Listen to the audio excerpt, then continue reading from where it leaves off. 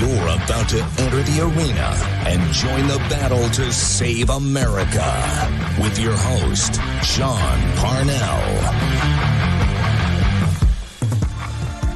Hey, everybody. Welcome to Battleground Live. It's Monday, and we had a very, very, very, very, very crazy weekend in Fort Parnell, as you can possibly imagine. It was homecoming.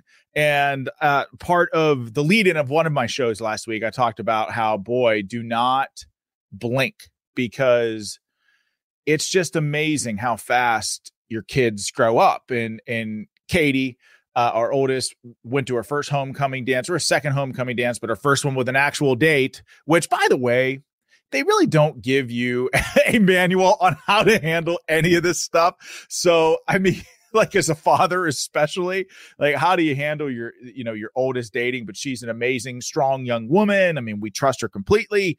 As Commander Melanie said in the live chat, she got home on time, didn't violate curfew. She looked beautiful in her dress. The pictures came out great. And then there was the homecoming game, and Natalie Schmadley was at the game, and it was just a crazy, awesome weekend. But it's just, there's nothing more rewarding as a parent, than seeing your kids grow up into great, amazing people. And so congratulations, Katie, on an awesome homecoming weekend. It was kind of made me proud as a father. And I know for a fact, and I never, ever, ever speak for Commander Melanie, but I know it made her proud as well. So, but I hope you all had a great weekend too. I was like watching the news cycle this weekend, and I frankly couldn't believe how much stuff was coming out. I mean, just absolutely crazy. And we'll get into all that. But if you're just joining us, or you're joining us for the first time, make sure that you like this video. That little green thumb below the video, hit it, smash it, do whatever you got to do to hit that little green thumb, because the more likes we get, the more Rumble notices. And the more Rumble notices, the more likely it is that I can get away from my basement, the corner of my basement, get away from the cat's litter box, and build myself a new, awesome, sexy studio. And by the way, we're almost there. We get tips in the live chat, which again, you don't actually have to do. But we're getting very, very close to rolling out a more sophisticated studio. And so once we get an awesome studio, we're going to be able to make this show just better all the way around. And also going to have some really, really, really exciting news for you about how we're expanding the reach of the show in the very near future. And of course, we're always grateful for all of our listeners and viewers who are listening through the Wendy Bell Radio app. She's a powerhouse. For those of you all that don't know, or maybe you don't keep track of this stuff, this is all sort of news to me too. But did you know that Wendy Bell is the number one live streamer on Rumble in the entire country, the number one woman live streamer in the entire country? That woman is a force to be reckoned with. She is a powerhouse, and I'm grateful for her help. And Brock, of course, Brockstar, who is a producer, whose sign off to me just before we start the show is "Don't suck." Reminds me of senior non-commissioned officers that I had in the military. What I like about Brock is he just tells it exactly how it is. And quite frankly, that's exactly what I need. So thank you to Brock for offering to help me build the show. And of course, Chad and Andrew, who are also on the team, have been on the team since the very beginning. And also Deepwell, our founding sponsor. Deepwell Services, they invested in this podcast at the very, very beginning. It's grown from really a weekly podcast to a live show. And that live show, for those of you all who are new, it airs Monday through Friday, 5:00 p.m. on Rumble, right here every single day. So without Deepwell and without their initial investment into this program, we would not be here. They're an energy company, a drilling company, but they're growing like gangbusters all over the country, and they're hiring in more positions than just out in the oil field. So if you're looking for a job, I mean, you don't have to be drilling for oil to get a job with them. They're hiring in lots of different areas. Go to their website, deepwellservices.com, and check them out. They're a great, great company filled with American patriots. So check them out. But thank you to that company. You're just an amazing company filled with American patriots, as I said. But let's just get right into it. I want to touch base on something that if you're paying attention to the show, we had Rich Barris on I think not last week, but the week before. Rich Baris is AKA the People's Pundit. I think that he's one of the best pollsters in the business. Now, generally speaking, there are very few polls that I like, that I trust. For lots of different reasons. Polls are used as basically a psychological operation in campaigns to either show fake strength or to they call the suppression polls, to keep people at home, to make people feel hopeless. So it's hard to tell if you are somebody who's just interested in politics and trying to read the tea leaves and get a sense of what polls mean. It's hard to tell if what you're reading is accurate, or is it propaganda, or is there an agenda behind it?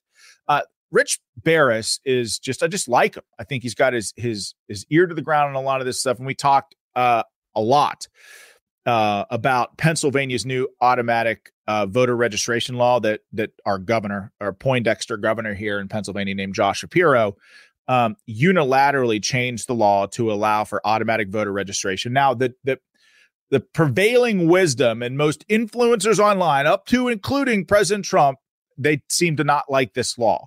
But what Rich and I were talking about is that this law, every state, for the most part, and we cited an example in New Jersey, that when New Jersey implemented automatic voter registration, the state started trending slowly to the right, slowly but surely. And I think that surprised a lot of people. Of course, there's many things to be wary about this new law, like the idea that illegal immigrants or people who aren't citizens, should they be allowed to vote? Of course they shouldn't. We got to keep our ear to the ground on that to make sure that it's implemented legally. But I certainly don't want to speak for Rich, but what he would tell you is that the DMV, or there's going to be a database of these new voters, and it's a database that the Republican Party does not have to create. Okay, those voters are going to be there. What the Democrats are relying on in swing states, especially in the swing state of Pennsylvania, is that Republicans rest on their laurels and don't look at and analyze that data. Democrats trust in their ability to do that and play the mail-in ballot game in the organizing and get out the vote efforts. They trust their game better than they see ours as a threat, if that makes sense. But my point is that we are going to have a pot of newly registered Republican voters in this state that's right there for the taking. We just have to look at it, analyze it, and make sure those first-time voters get out to vote. So this isn't an entirely a bad thing. And again, I think that surprised some people. But this is an update on that story in Pennsylvania news. And again, you might not be from Pennsylvania, but if you're from a deep blue state and there ain't no prayer or snowball's chance in hell that a Republican ever win in your state, well then, first of all, you really should look at making sure that candidates who are running in swing states have the funds necessary to win. But Pennsylvania matters to everybody, because if Republicans manage to win the state of Pennsylvania, they win the presidency, full stop. So that's how Pennsylvania is a linchpin. There are other states that are equally important. Of course, Arizona, Wisconsin, North Carolina. I would argue that Florida is no longer a swing state. Florida is firmly in the camp of Republicans now, but Georgia's another one. But Pennsylvania, it's always a tough go for Republicans in the state of Pennsylvania. However, Donald J. Trump was the first Republican since Ronald Reagan to win the state of Pennsylvania. Okay, so he's already demonstrated an ability to do it. So Pennsylvania is clearly winnable, and it's trending in the right direction. Okay, slowly but surely, even before this new automatic voter registration law went into place, it was trending Republican. But I want to read you the numbers, because it's what we're about on this show. We'll do it by the numbers. Okay.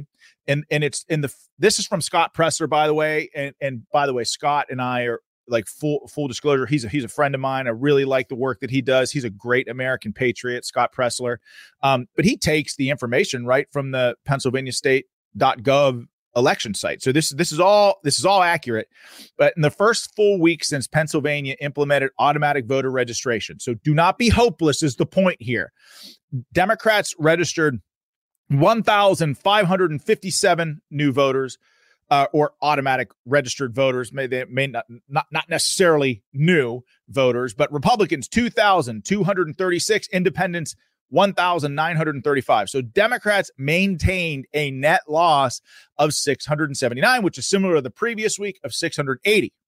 So you see that by the numbers, this state is getting more red. So just because the Democrats roll out these new laws, it's not wholly a bad thing. Just Republicans have to evolve, adapt, survive, and overcome on the political battlefield. That's how we win elections. Don't poo-poo these new laws unless you know they're going to be abused for the Democrats. It'll be our job, members of Parnell's platoon, members of this show, other conservative political activists, to make sure that this law isn't weaponized against the people of the Commonwealth of Pennsylvania. And for those of you all who are watching in other swing states, that responsibility falls at your feet as well.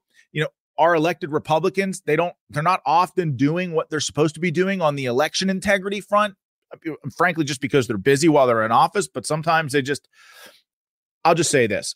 A saying that I have is that Republicans focus on running great campaigns. Democrats focus on the structure of elections. Okay. In order for Republicans to win moving forward, we have to focus on both, which means we have to focus on running great campaigns, right? We've got to have a foot in that camp, but we also have to have our ear to the ground of how elections are conducted. And that includes watching the courts to see what the Democrats are up to there, because they are often the first mover on these election integrity lawsuits, puts Republicans on defense.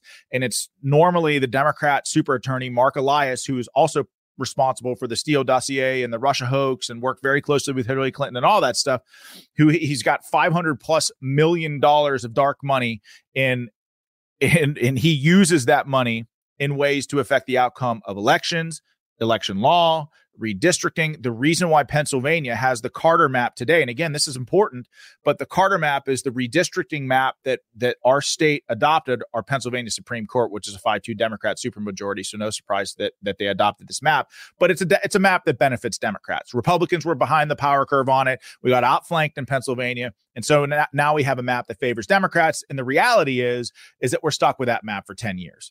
I mean, so when Republicans are behind the curve, conservatives, Republicans, even conservative-leaning independents in that state ultimately suffer. So my point is, Republicans have got to focus on running good campaigns, but you also have to focus on the game, because if you don't understand the rules of the game or the rules of the engagement on the political battlefield, you will lose. But as activists, as citizens, as people who just love this country and want to stay involved, there's hope. And I just read you hope by the numbers in the state of Pennsylvania. It says automatic voter registration isn't wholly a bad thing.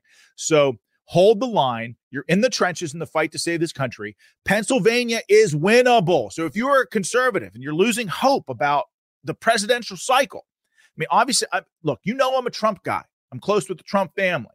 But like, my point overall is that Republicans can win this state. The state of Pennsylvania is more favorable today, far more favorable today than what it was when President Trump won in 2016, to the tune of like 200,000+ more registered Republicans. So it just keep the faith.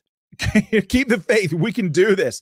Okay. So speaking of elections and election interference, It is a circus in America right now. I mean, when I talked to you about this weekend, I mean, we had, Donald Trump is back in court today. We had a radical Democrat in the U.S. House of Representatives pull a fire alarm to delay a vote on a continuing resolution because Democrats weren't getting what they wanted. So he thought if he pulled the fire alarm, he could delay the vote, which isn't that, I've heard this story before. Isn't that obstructing an official proceeding? I mean, because I've been told by DC judges that an appropriate sentence for obstructing an official proceeding should be at least solitary confinement, definitely no bail, right?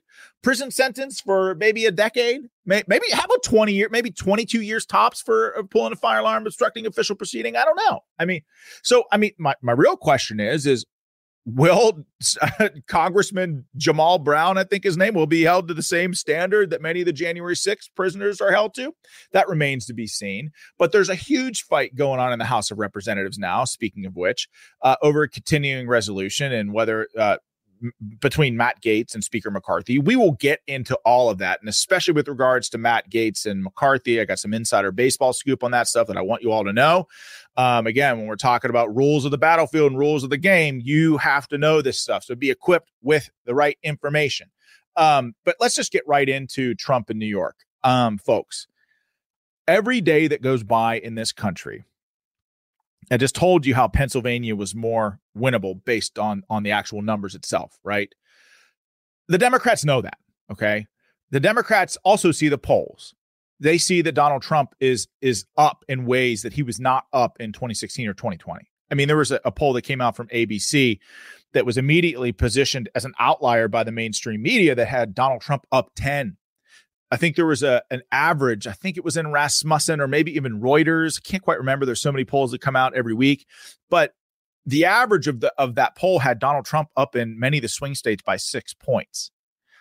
The point is, when you look at how elections in swing states like Pennsylvania are more favorable by the numbers today than they were in 2022 when Republicans ran, or in 2020, and then when Trump ran in 2020, and then in 2016 when Trump ran in Pennsylvania. The numbers are more favorable for him today. And then you add to the fact that he's more popular today than he's ever been. The Democrats have to resort to, well, things that have not been done before in American history. I mean, the idea that we are indicting a former president of the United States on BS political charges, beady-eyed little mouth breather Jack Smith, who is appointed by Merrick Garland, who is appointed by the Biden administration for the express sole purpose of going after President Trump. We know this is why he was appointed. Biden said that. There was a New York Times article on it. I mean, New York Times saying that Biden was frustrated that Merrick Garland was like sitting around on his laurels and not doing anything. Of course, I'm paraphrasing here, but there's a New York Times article out there on it. And Biden himself said that we've got to go after Trump. I mean, he's a risk to the Constitution, essentially. I'm paraphrasing that as well, but there's video of this that I can dig up and show you. And we've done it before, but we've never been in a place like this before in America, where we are on the verge of locking up, or in some cases removing from the ballot in certain swing states, or at least attempts to remove from the ballot in certain swing states, or the front runner of either party. It's never happened before. And as I was prepping for the show, I thought of like this assignment that I had when I was a freshman in college. It was like a class on American history. And of course, if you're in college, like, there's always going to be some radical lefty who's a professor in that class. And of course, my experience was really no different. The man who was teaching my class, and again, I was a freshman at a small university in Western Pennsylvania, but the man who was teaching my class was a very nice guy, but he was a socialist, an open socialist. And this was back when college wasn't as crazy radical as it is today. But most people in that class were liberals, and he was about as liberal as you can come. I mean, an avowed communist or socialist in many ways. And we debated all the time. I mean, all the time, respectfully, but I was not afraid to clash with him. And if I'm being honest, I'd like to believe that I won those debates. And frankly, I think the other people in that class thought that I won those debates as well, because if the past is any indication on the success of communism and socialism, I mean, we can measure success by how high the bodies are stacked, right? Look at the tragedy of National Socialism in Germany. Look at the Russians under Joseph Stalin, or Pol Pot in Cambodia, or Mao Zedong in China. All of these were communist socialist movements where like millions of people died. So again, I didn't think I was, climbing an insurmountable hill debating this college professor. But the final in his class was something that disturbed me deeply. And it was, he had the entire class write an essay on what would happen to America if there was a second civil war. What would you do? And I remember talking to my dad about that, thinking like, There was just something about that assignment that really bothered me, especially as a young kid. And this is in a pre 9/11 world, by the way. At this point, I think I was an elementary education major or trying to think if I was going to be a high school teacher. I didn't know, but it just deeply disturbed me because at that point in time in America's history, I didn't think that anything like that could ever be possible, that America could split, that there could be a hostile elements of our own government that targeted American citizens. And what would citizens do should that happen? Now, listen to me. It's not hyperbole to say that while we are not in the midst of a hot civil war, and I hope that we never end up there, because having seen war up close and personal, it's absolute hell in ways that you cannot possibly fathom. But you never want to see something like that happen here in America, where it's deeply personal, where people, we have an amazing country. So there's something about that was just deeply offensive to me about that assignment. And I talked to my dad about it, and he basically said, just do it. Ended up writing my article and turning it in. And, I basically, the general thesis of my article was that, hey, I'm just going to go to where the Constitution is upheld, wherever that is in this country, where the Constitution still mattered, where our rights, which are protected and enshrined, are a contract between the American people and our government, insofar as it limits the power, the size, the scope of the government. It actually endows the citizens of our great country a great deal of authority over our government. The idea that our rights are protected and enshrined by God, not government, endowed upon us by our Creator and no one else. They're inalienable. They're ours. No one can take them away. Yet, folks, that's exactly what we're seeing play out before our eyes in this country. I've said before, and I'll say it again, it feels like America is coming apart at the seams. It seems like we have a front row. It seems like we've got front row tickets to this slow-moving train wreck that is radical leftists in charge of not only the levers of power in our government for the most part, but also in key positions in our institutions, both state and federal, that are weaponizing against political opponents. And Trump was in New York City today, going toe-to-toe, really, with this radical leftist judge. And by the way, it's exactly the right tactic. It just is. I'll get to all that in a second, but watch President Trump in New York City. And by the way, what he's doing, let me set this up for you. He's defending his businesses. He's defending his name. He's defending his legacy. What this judge unilaterally did was basically say, now, Trump, it's illegal for you to do business in New York. You're a fraudster. You committed fraud. Like, I'm unilaterally making that decision. Never mind the fact that he's a radical Democrat judge, clearly politically motivated, I'm just going to say that again. Unilaterally is trying to dissolve President Trump's business in New York. I mean, nothing like this has ever happened. This is something that President Trump and his family have worked towards for 100 years. I will tell you that Democrat business people and Republicans, of course, are horrified by it, but I have a lot, again, from Western Pennsylvania, 4 generations in Western Pennsylvania. I've got many, many, many friends who are Democrats. They're quietly horrified about this, because if it can happen to one of the most powerful, most well-known people in the entire world, what chance do you think you have when the government comes after you? And if you think this bullshit stops with President Trump, you would be wrong. It's not. They are coming for you next. Mark my words. 2024 is the last stand for this country. But watch President Trump, defiant as ever, prior to walking into that courtroom. Let's roll the tape. This is a continuation of the single greatest witch hunt of all time. We have a rogue judge who rules that properties are worth a tiny fraction, 1/100th, a tiny fraction of what they actually are. We have a racist attorney general who's a horror show, who ran on the basis that she was going to get Trump before she even knew anything about me. She used this to run for governor. She failed in her attempt to run for governor. She had virtually no polling. She came back and she said, well, now I'll go back to get Trump again. And this is what we have. It's a scam. It's a sham. Here's the thing. I mean, why do we have time to do this? Why is Letitia James, who is a radical Democrat attorney general in New York City, and why is she so focused on Trump? She should be focused on her city, which is spiraling into chaos.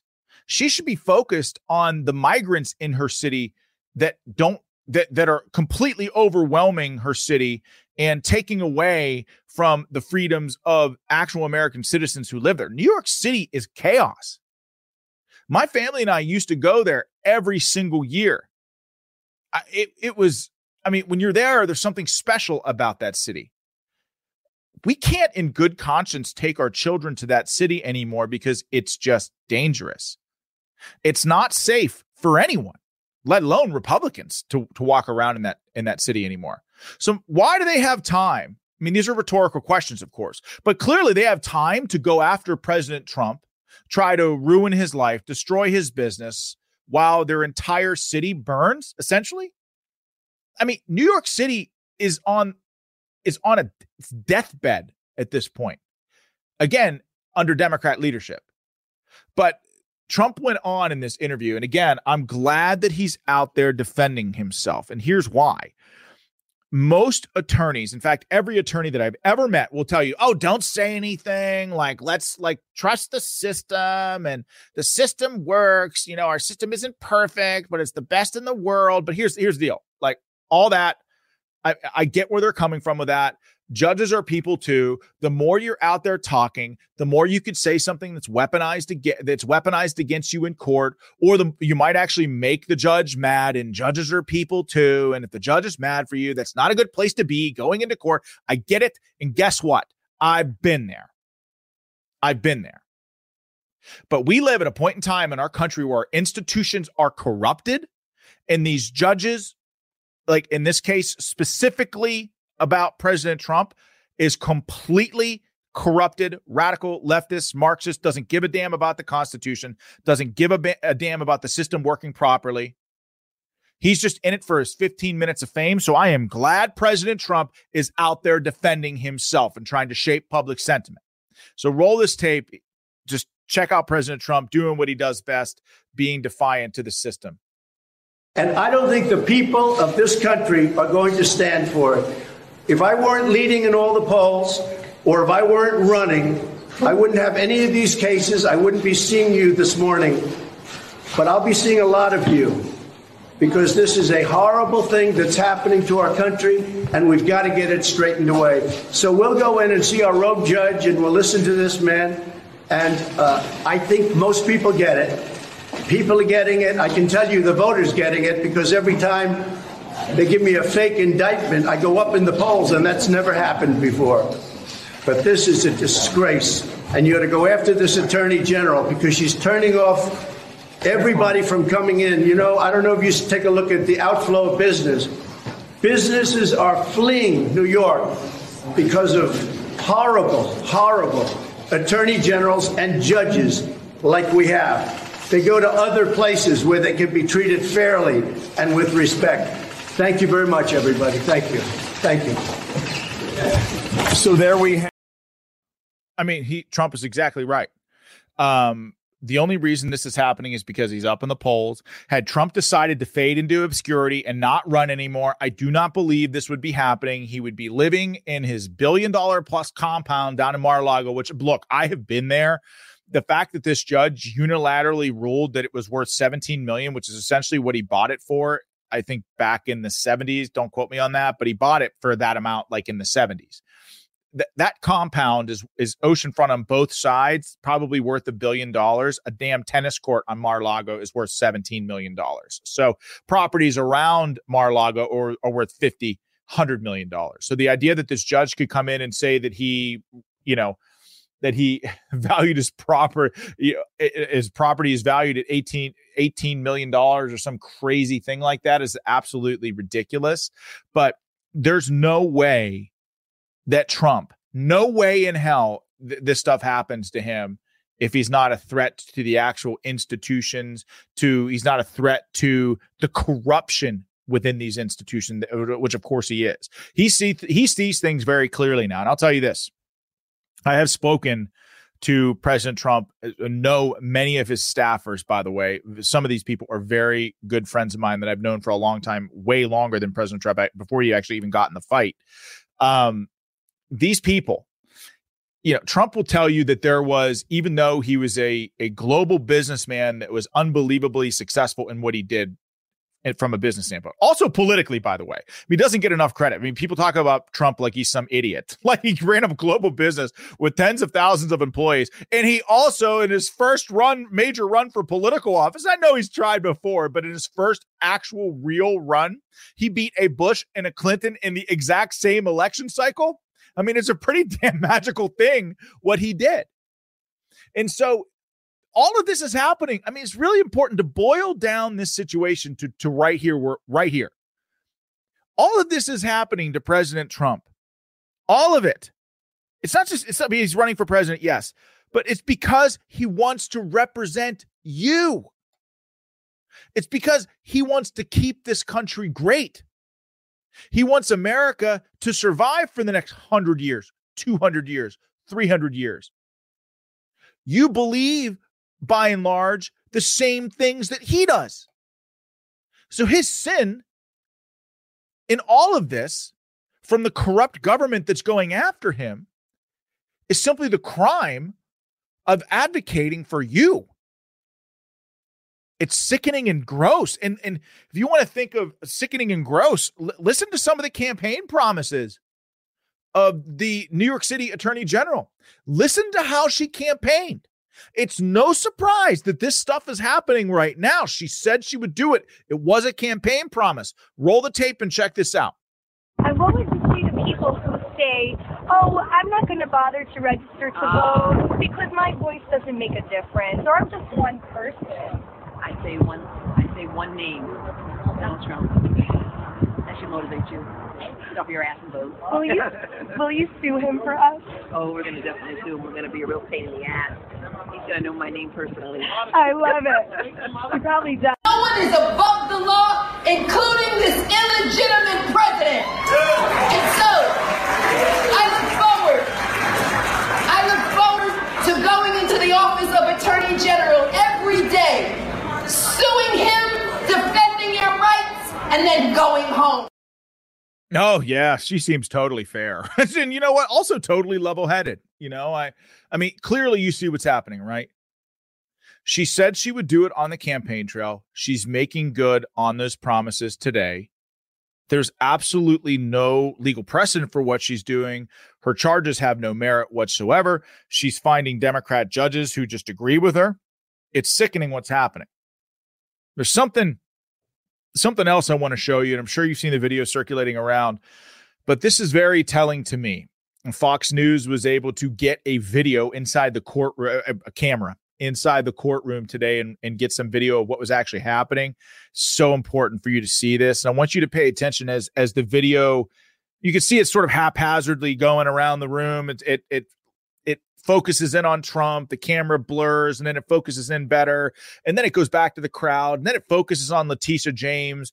And you just, first of all, watch as she's out of focus at first, but it brings her into very clear focus. Look at her face, look at her expression, but look to the woman who's sitting to the left of her. Okay. I want you to look to the woman who's sitting to the left of her. And then the camera goes to the judge, and his response to the camera is just sickening, and ultimately a microcosm of just how gross this political persecution really is. Now pay attention to this video. Go ahead and roll the tape, Brock. To be, or would they just be simply ushered out when we're gavelled to order? Well, you're more likely to have cameras in state proceedings, and so it's up to the discretion of the judge. And quite frankly, I'm not too sure that both parties would want this. I think that Trump views this, the optics of this, as working to his advantage. Look, people looking at this live picture right now will be either filled with rage or they will be thrilled. And that's the problem, is that, you have James now being shown in the background. You've got Trump in the foreground, and it fulfills the narrative on both sides. Trump is likely right. I mean, he's being shown in a sort of tag team series of prosecutions and civil lawsuits where one prosecutor tags another. They're all insisting on these trials occurring before the election. There are many people that find that troubling. And so he's right in that I think that it's not going. Troubling is an understatement. Did you see Letitia James? Did you see her staring down Trump? Okay.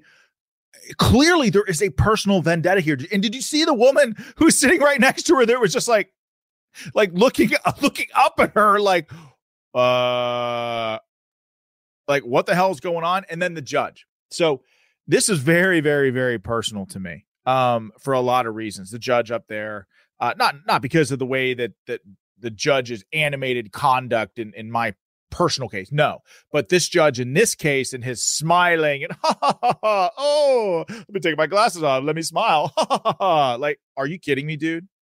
Like, you're up there right now.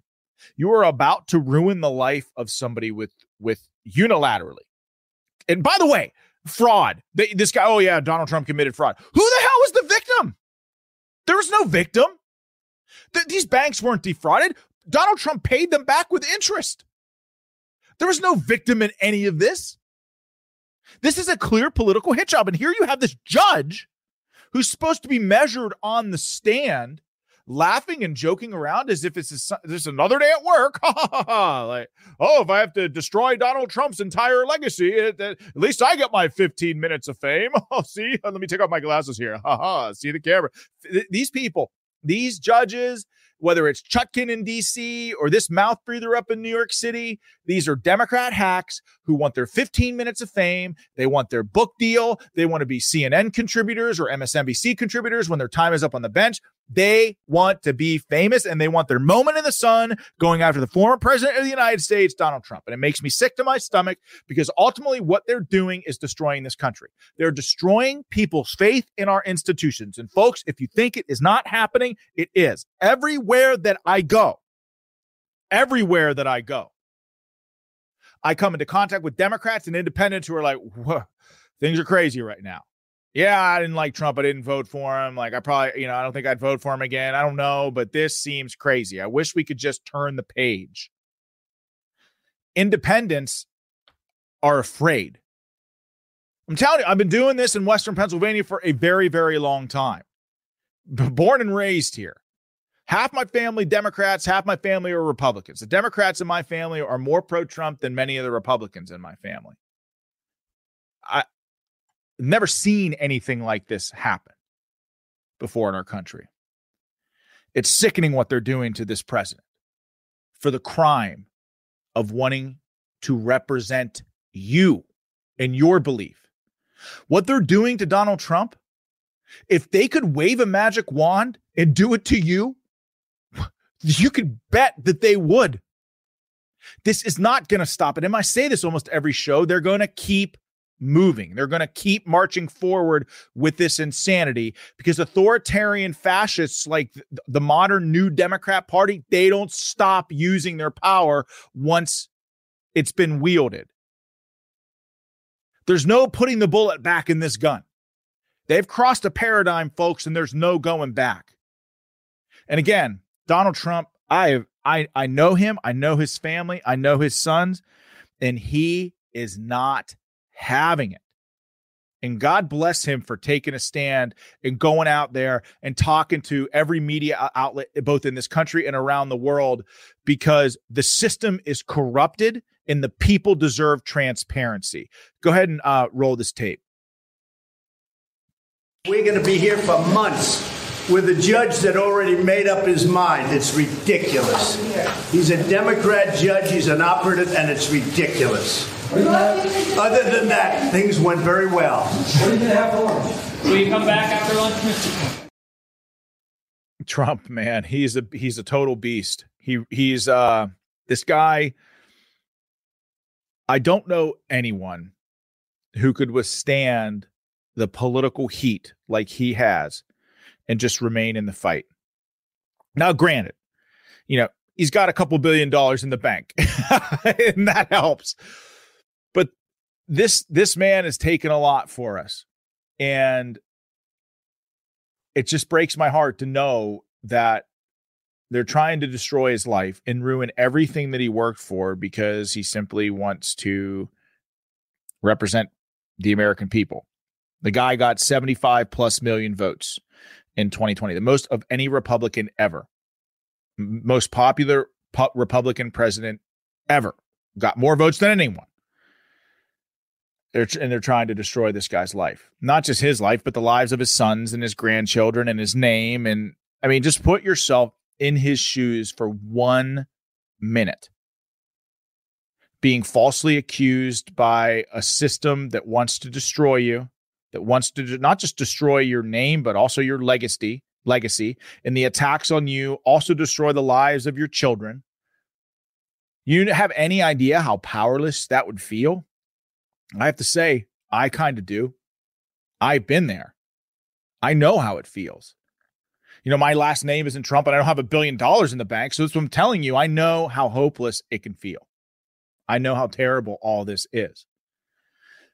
But as I've told you on shows before, and I'm going to tell you at this show as well, we have no choice but to stay in the trenches and continue marching forward. That's just it. This system in this country ain't going to save itself. And so Merrick Garland was on 60 Minutes this weekend. So the juxtaposition between what President Trump is going through one political persecution after the next, and Garland on 60 Minutes, the contrast could not be more clear. I mean, I watched this man on 60 Minutes, and this will be 2 weeks in a row on Mondays where I've showed you clips from 60 Minutes, and 60 Minutes used to be once revered programming. I mean, I don't know. I mean, maybe I was naive, but back in the day, I watched 60 Minutes 10, 15 years ago, 20 years ago, and I didn't think it was as polarizing and political as it is right now. But even more than that, it's straight up propaganda. It is so embarrassing that they have become a Democrat psyop in almost every way. What they do is craft these stories, and they tie in emotions, and they try to trick you into not seeing the issues logically and clearly and use emotion on these things. It's very sinister propaganda. And Merrick Garland was knee deep in it this weekend. But this clip caught my eye. And again, it's particularly laughable given what Donald Trump is going through, his allies, and all the January 6ers who have spent years in prison for the crime of obstructing an official proceeding. Go ahead and roll the tape. We do not have one rule for Republicans and another rule for Democrats. We don't have one rule for foes and another for friends. We don't have one rule for the powerful and another for the powerless, for the rich or for the poor, based on ethnicity. We have only one rule. And that one rule is that we follow the facts and the law, and we reach the decisions required by the Constitution, and we protect civil liberties. Are you essentially saying, as Attorney General to the American people, trust me? Well, in the end, I suppose it does in the end come down to trust, but it's not just me. It's decades of the norms of this department that are part of the DNA of the career prosecutors who are running the investigation and supervising the investigations that you're talking about. And therein lies the problem. Yes, it does require trust. Merrick Garland, Joe Biden, and all these other mouth breathers in government, especially some of the unelected ones and political appointees, we, the people, do not trust you. You have so corrupted our institutions that half the damn country doesn't trust you anymore. And it's not just the Department of Justice. It's also places like the CDC. I mean, the FBI. I mean, probably not a whole lot of people ever trusted the IRS, but also the IRS, the Dems have weaponized that as well. I mean, nothing is sacred. The military is now politically polarized and has been politicized because of commie, mouth-breathing Dems like you, Merrick Garland. So congratulations for overseeing the demise of once venerated and trusted institutions such as the DOJ. You really have a lot to be proud of. He went on in the same interview and talked about January 6th and how it led to one of the largest DOJ investigations ever.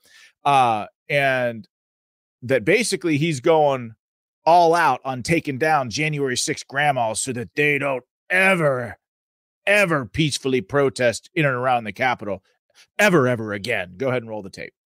Merrick Garland has spent a life in the law. MERRICK GARLAND. He's the Associate Deputy Attorney General. At Justice, he oversaw the Oklahoma City bombing case, an act of political terrorism. Later, after nearly 2 decades as a federal appeals court judge, he was nominated to the U.S. Supreme Court by President Obama. But Republicans stalled the nomination for 10 months until Donald Trump was sworn in. President-elect Biden picked Garland for Attorney General on the same day the Capitol was attacked. That became one of the largest investigations in the department's history. We've arrested and brought charges against more than 1,100 people. There are more to come. The videos that every single person happened to have on their phones, that security cameras had, that bystanders had, that the media had at the time, disclosed faces, some of which we have not yet been able to connect to people. You're looking for new suspects, new defendants, still. Yeah, that's not that they're new suspects, but they are people that we haven't found yet. Why do these prosecutions mean so much to you? Because this is a fundamental aspect of our democracy. If we can't ensure that this kind of behavior doesn't recur, it will occur. The prosecutions we bring are deterrents against that from happening. Oh, thank you. Thank you very, very much for protecting our democracy against grandmothers who had the gall to protest the outcome of the 2020 election. And by the way, Scott Pelley, no one attacked the Capitol. No one had weapons. In fact, the only people who died were protesters. I mean, so will we be charging the police officer who shot an unarmed woman named Ashley Babbitt, who was literally a threat to no one? Well, will those people be charged? What about Black Lives Matter and Antifa? On May 29th in 2020, I believe, they laid siege to the White House and battered and bloodied a bunch of Secret Service agents, and they had to rush Donald Trump to the bunker. I mean, people got hurt, caused millions, if not billions of dollars worth of damage, not just in Washington, D.C., but all across the country. I mean, how about that? Because I'm pretty sure the Department of Justice, a very radical Department of Justice, dismissed all the charges then. I mean, when Trump was president, but now that you're the attorney general, since holding, there's no two-tiered system of justice, according to you. Have you reopened any of the investigations into those people? How about the pipe bomber that laid a pipe bomb outside of the DNC and the RNC on that day? Have you happened to find anything about that person yet? Because I don't think that you have. And in fact, what about all these school board candidates and pro-life people? I think he just threw 2 pro-life activists in jail for damn near a decade who were something like 65 or 70-year-old women for simply standing outside of an abortion clinic and protesting. It seems to me that there are 2 tiers of justice here. But your ultimate test will come when you make the decision as to whether or not to throw Jamal Brown in prison for pulling the fire alarm. And he did this to delay the vote on the continuing resolution amidst the omnibus spending bill debate. Now, he said that, he was just trying to get outside the door, and then he thought pulling the fire alarm would allow him outside. Never mind the fact that this dude was a high school teacher and clearly conducted fire drills as a high school principal. Never mind the fact that most of his students, if they pulled a fire alarm, would immediately be suspended or perhaps even expelled at his own school. This is just from his own school that he used to teach at from their website. But yeah, this guy, he ain't going to be. I'm just like, you're going to hear it here first, folks. I'm sure you've heard it other places, I guess. But this dude ain't going to be charged with anything, even though what he did was a felony, even though it was in the heart of our democracy, even though it's clearly obstructing an official proceeding, which is what I think over 1,000 January 6th defendants have been charged with, many of whom got actual jail sentences, some of which were longer than a decade. So it'd be really interesting to see if Jamal Brown faces the same charges as January 6ers. Now, listen to Jamal Bowman. Jamal Bowman said, listen to what he said when he was asked about pulling the fire alarm, because there's video of it out there somewhere, but the Capitol Police haven't released any of that video anywhere yet. Surprise. But there's actually a picture of him pulling the actual fire alarm just prior to a vote taking place, because he was unhappy with the process, wanted to delay the vote, and he decided by pulling a fire alarm, causing an incident in the Capitol, that he would be able to do that. But watch what this mouth breather has to say about it. Go ahead and roll the tape. Do you still stand by your statement that pulling the fire alarm was an accident? I don't know why this has gotten so much attention. I was literally just in a rush to go vote, man. That's all it was. Are you afraid of any repercussions, either from leadership or from legally from Capitol Police? I mean, listen, I take responsibility for what I did, but like I said, I was in a rush to go vote, and, the investigation will sort everything else out. Have you talked to Jeffries about it? Oh, yeah, of course, since day one, yes. How was that conversation? Well, I got to keep that between me and the leader, so I'm not going to share that publicly. Yeah, we've been in touch with each other. I mean, it's crazy to me that first of all, a couple things.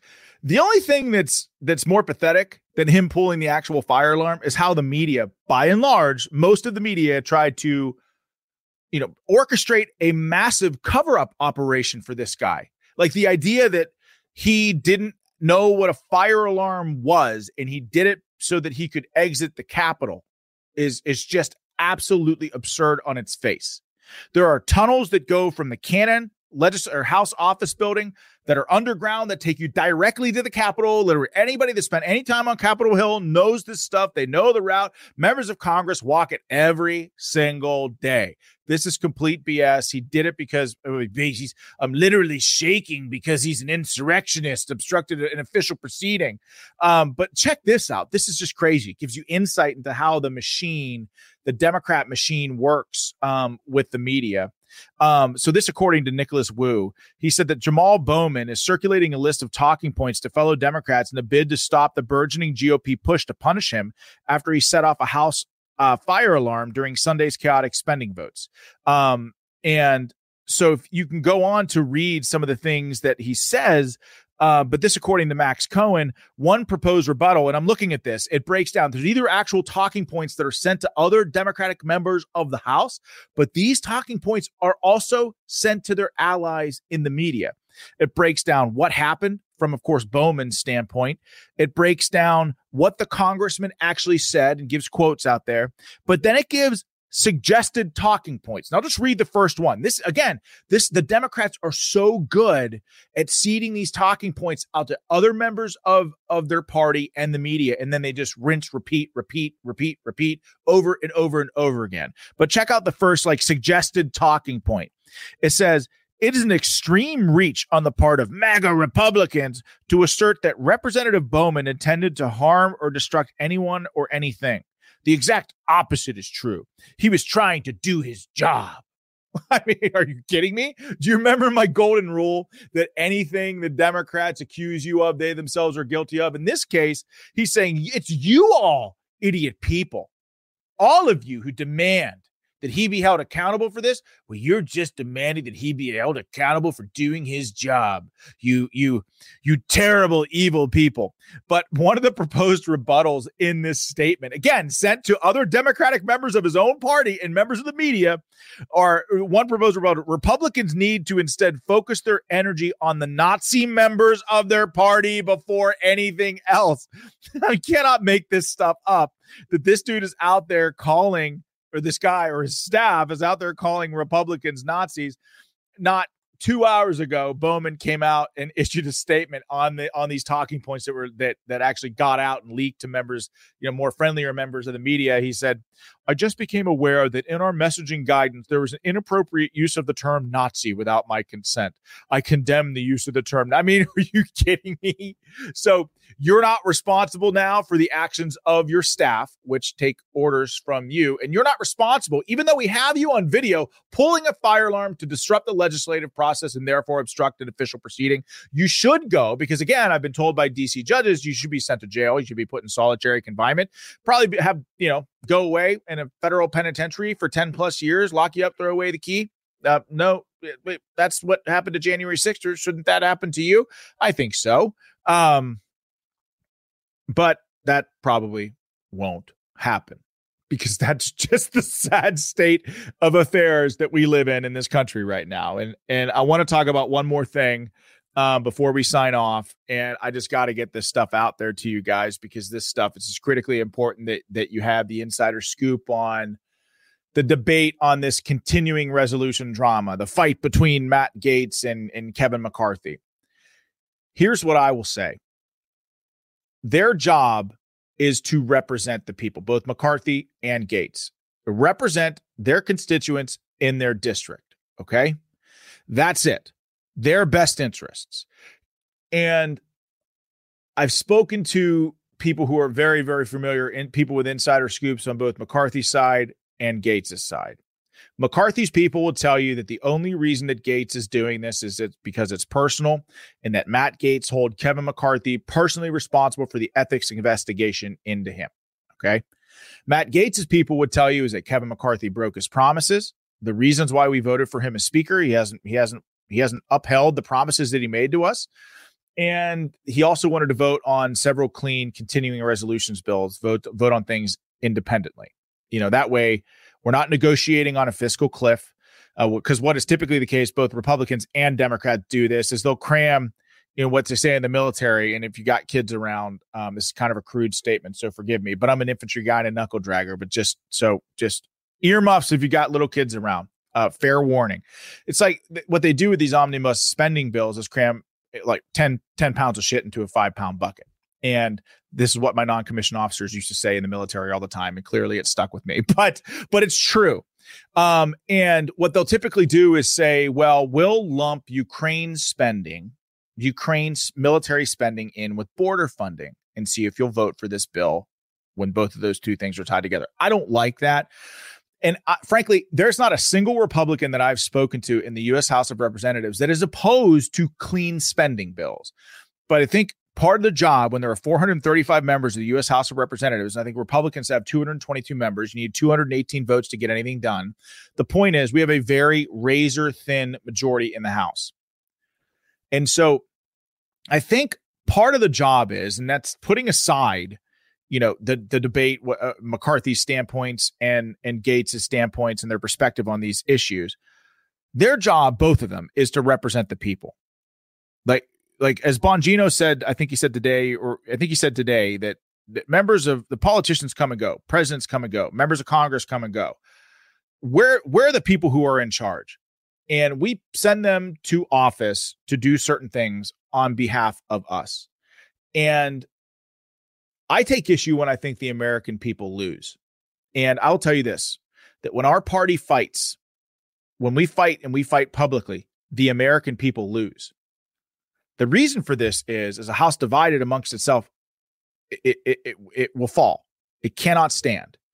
Republicans fight amongst themselves publicly, and who suffers? The American people, conservatives, people who elect these representatives. The Democrats never break ranks, ever. They circle the wagons. They fight to the bitter end, even if they're in the minority. Okay? And take what Matt Gaetz said in his perspective. Again, I support what Matt Gaetz. I like the idea, of course, of cutting off Ukraine funding. I think that's just a money laundering operation for the corrupt. I love the idea of voting on Ukraine funding and voting on border funding all individually. Get people on the record. It helps better inform the American people. But here's the deal: if you don't have the votes to get that done, you can't do it. It's just impossible, right? Look at the numbers. You don't have the votes to do it. The bill that was killed, the bill that Matt Gaetz' team killed in the House, the first budget bill, and you all need to know this because no one is talking about it. That bill was one of the most conservative budget bills that would pass the U.S. House of Representatives in a very, very, very long time. Do you know who wrote that bill or helped negotiate that bill, help get that bill passed, help put that bill together? It's a gentleman named Scott Perry, Representative Scott Perry from Pennsylvania. Scott Perry is the chair of the Freedom Caucus. The Freedom Caucus is arguably the most conservative wing of the Republican Party in the U.S. House of Representatives. Their bill, which cut discretionary spending by 8%, would fund securing the border, got rid of all this Democrat pork in the bill for Democrat special interests, got rid of all this COVID emergency spending that was taking our government over a fiscal cliff. That bill was killed. And look, this debate is part of the political process. So I'm not blaming one person to the other. I've sat here and I've told you that I understand both perspectives here. But again, what we got was a 45-day CR filled with Democrat bullshit.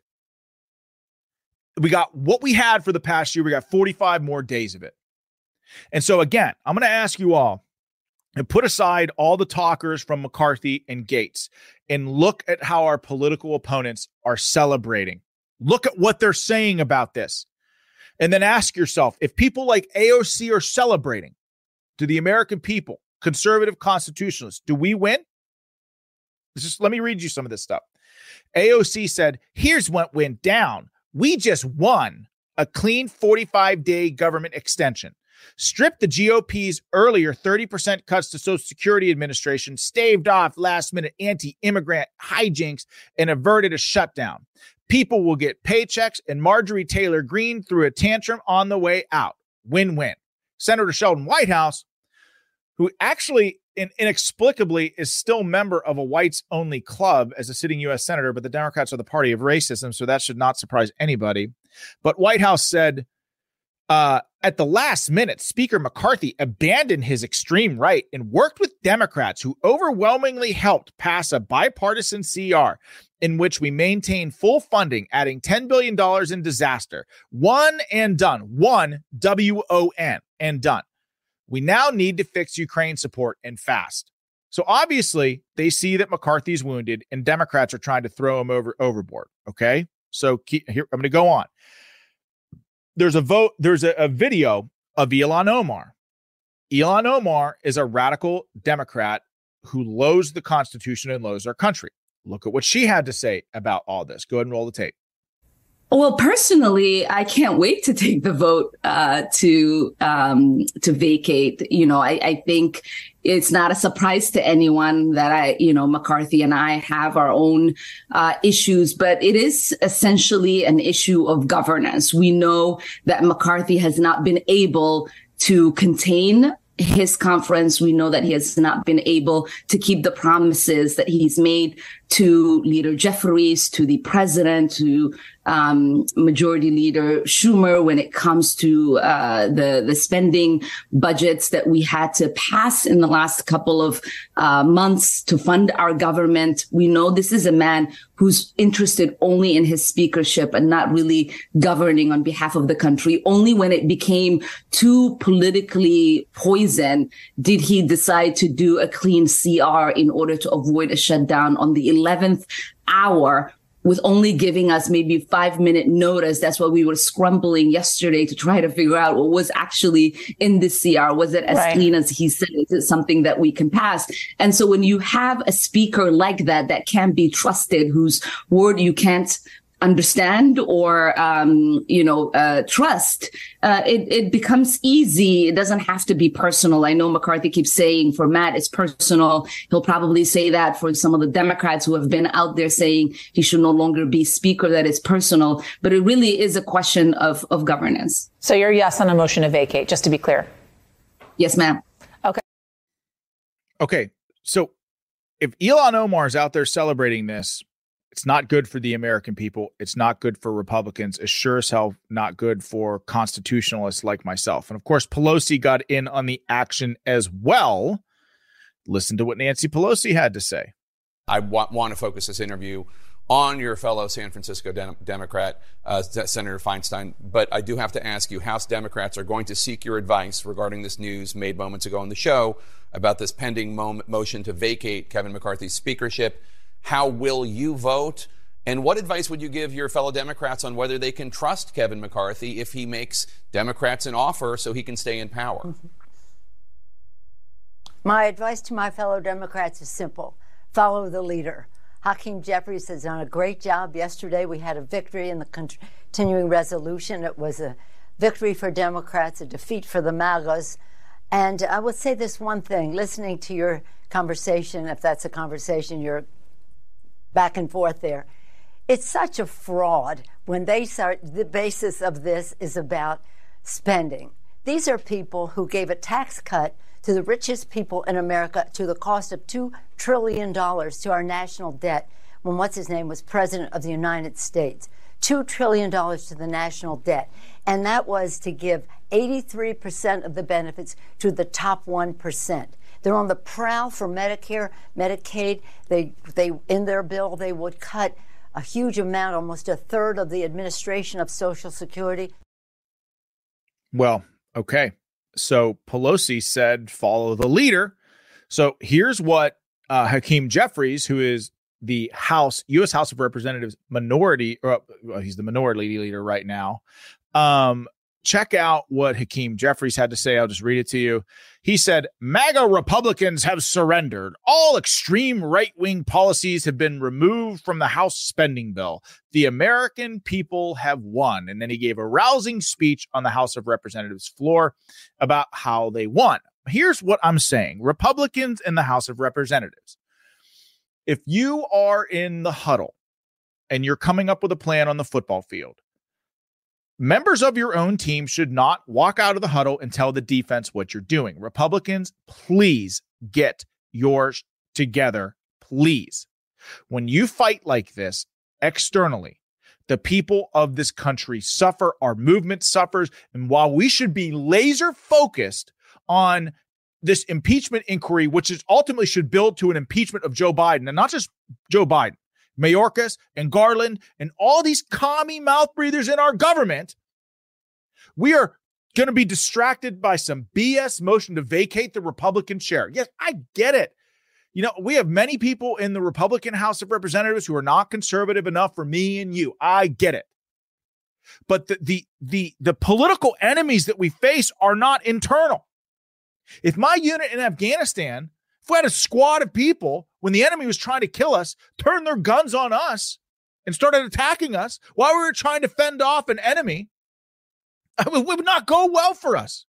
We would lose. Likewise, if you leak the playbook of a football team out there to the defense of an opposing team, you're going to lose. I mean, look at this issue, the budget issue through the lens of abortion. If you say, okay, look, we don't have the votes to, and you know where I am on abortion. I'm a pro-life guy. Understand it's a nuanced and complicated issue for everybody. I'm not even here to talk about that, but just look at it through the prism of this, because this is a heated issue to get people they're really passionate about. Say, okay, well, we don't have the votes to ban abortion outright. Okay, I'm not saying that I want to do that. I'm just saying, like, we don't have the votes to ban abortion outright. Okay, again, I'm pro-life. But we do have the votes to, say, do a 6-week ban or a 15-week ban. Would that be okay? Can we as a Republican conference come together on that? And then have somebody storm out and say no? And then the Democrats bond together and say, hey, we're going to vote in favor of abortion up until birth, and then we lose? Now, how many babies have to die because Republicans were out there fighting? Republicans weren't uniting on behalf of us. Where are the bosses?